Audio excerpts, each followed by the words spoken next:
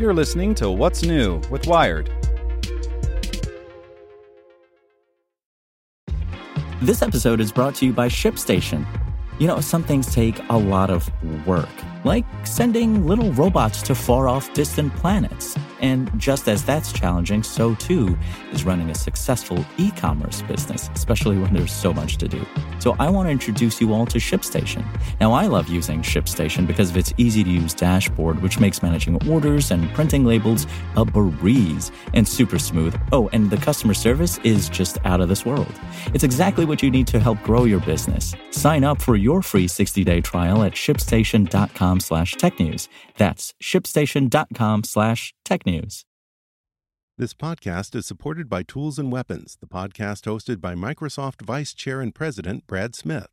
Each episode features insight you won't find anywhere else from the center of the conversation surrounding emerging technologies like AI. Right now on the podcast, you can hear a special episode where Brad Smith lays out Microsoft's vision for a vibrant marketplace driving the new AI economy. To hear more, follow or subscribe to Tools and Weapons with Brad Smith wherever you get your podcasts. Hey there, this is the spoken edition of Wired. The complex engineering of the simple hook that could make drone deliveries real. By Alex Davies. André Prager turns away from me for a moment, rummaging through a pile of stuff on the cart he's pulled into the small conference room. There are lots of cut-up pieces of cardboard with a few bags of colorful plastic odds and ends mixed in. I think the most valuable things in this building are cardboard and tape, he says. He shows me a rectangle of foam core with a straw, a broken pen, and a few thumbtacks stuck to it. It looks like junk, but because we're at 100 Mayfield Avenue in Mountain View, California, the headquarters of X, Alphabet's secretive division dedicated to cranking out new Googles, it's actually anything but.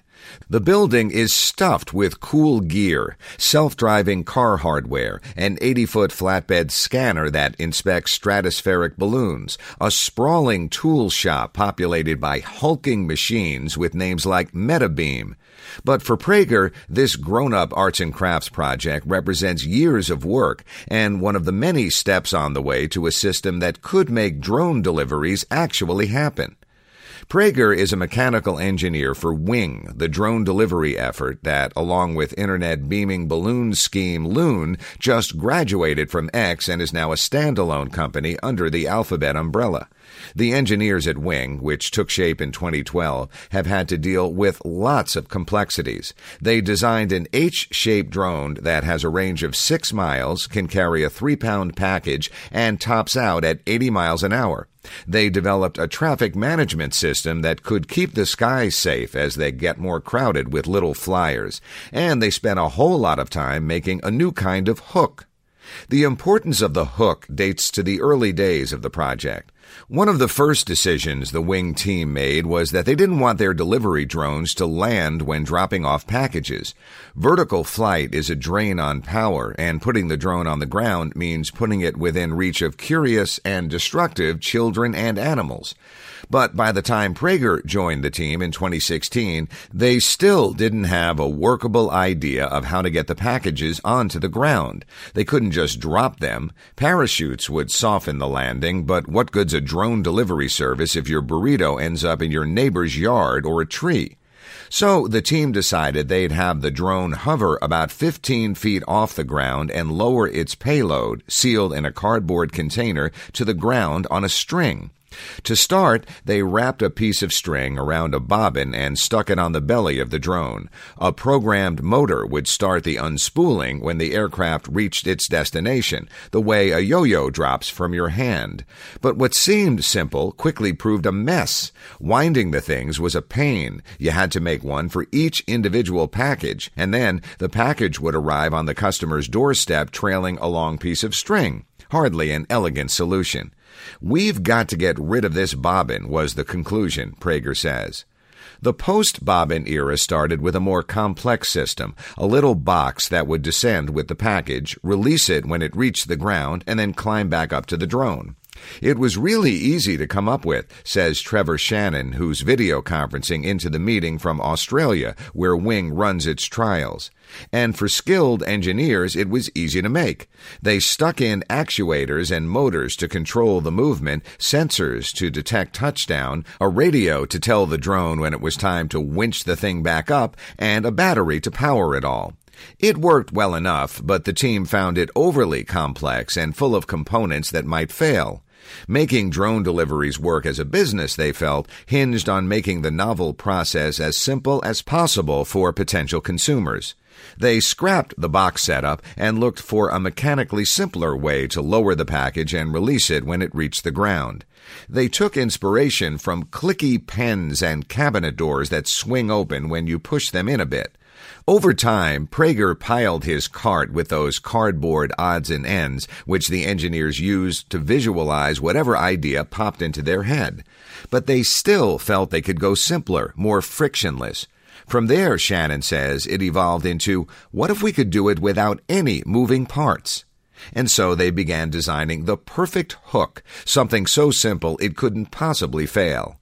The thing just had to hold the package on the way down, unhook when it reached the ground, and then come back up. Once again, what sounded easy proved baffling. Some designs wouldn't come off the package. Others would release, then swing through the air and reattach themselves. Some would slip through the opening they were supposed to hold onto and get hopelessly tangled. Each failure led to a new idea, often generated over lunch or in casual conversations with other engineers working on X's array of projects, what Prager calls ping-pong with creative people. And for each creative solution, the team needed creative ways to test it, to root out whatever weakness the latest prototype was hiding. They set up fans to simulate wind and used obstacles like traffic cones to mess with the package as it reached the ground. And they brought in help. Our testing is, hey, random person from the hallway, do to this the worst thing you can imagine, Prager says. They had people grab the hook and throw it or hold it as they ran away from the drone. They brought in dogs. After each session, Prager and his colleagues would make an adjustment, hit the 3D printer, and come back to their lab a few hours later with another iteration. The final result is the size and shape of a fingerling potato. It's yellow and made of plastic, but each detail of its design makes Prager and Shannon wince at a painful failure or smile at an unexpected breakthrough. When the package touches the ground, the hook keeps dropping, so it naturally slips off. The motor recognizes that it's not working so hard anymore and that it's okay to winch the string back up. The indentation that makes it a hook has an underbite, so that while it's easy to attach by hand, it can't grab back on haphazardly. The sides of the hook are shaped differently. One is rounded, the other pointed, so when it fits into the belly of the drone, the aerodynamically shaped package is pointed in the right direction. If, by some chance, the hook catches on something as the drone starts to zoom away, the string will unspool and fall to the ground so it doesn't pull the aircraft down with it. It's inherently safe, Shannon says. And most of all, it works. It's the sort of thing you look at and say, of course, how else would you make it? And if you happen to ask Prager or anyone on his team that question, they've got a cart piled high with failures to show you. Want to learn how you can make smarter decisions with your money? Well, I've got the podcast for you. I'm Sean Piles, and I host NerdWallet's Smart Money Podcast. Our show features our team of nerds, personal finance experts in credit cards, banking, investing, and more. And they'll help you make the most of your money while cutting through the clutter and misinformation in today's world of personal finance. You'll get clarity on strategies to help you build your wealth, invest wisely, shop for financial products, and plan for major life events. Listen to NerdWallet's Smart Money Podcast wherever you get your podcasts.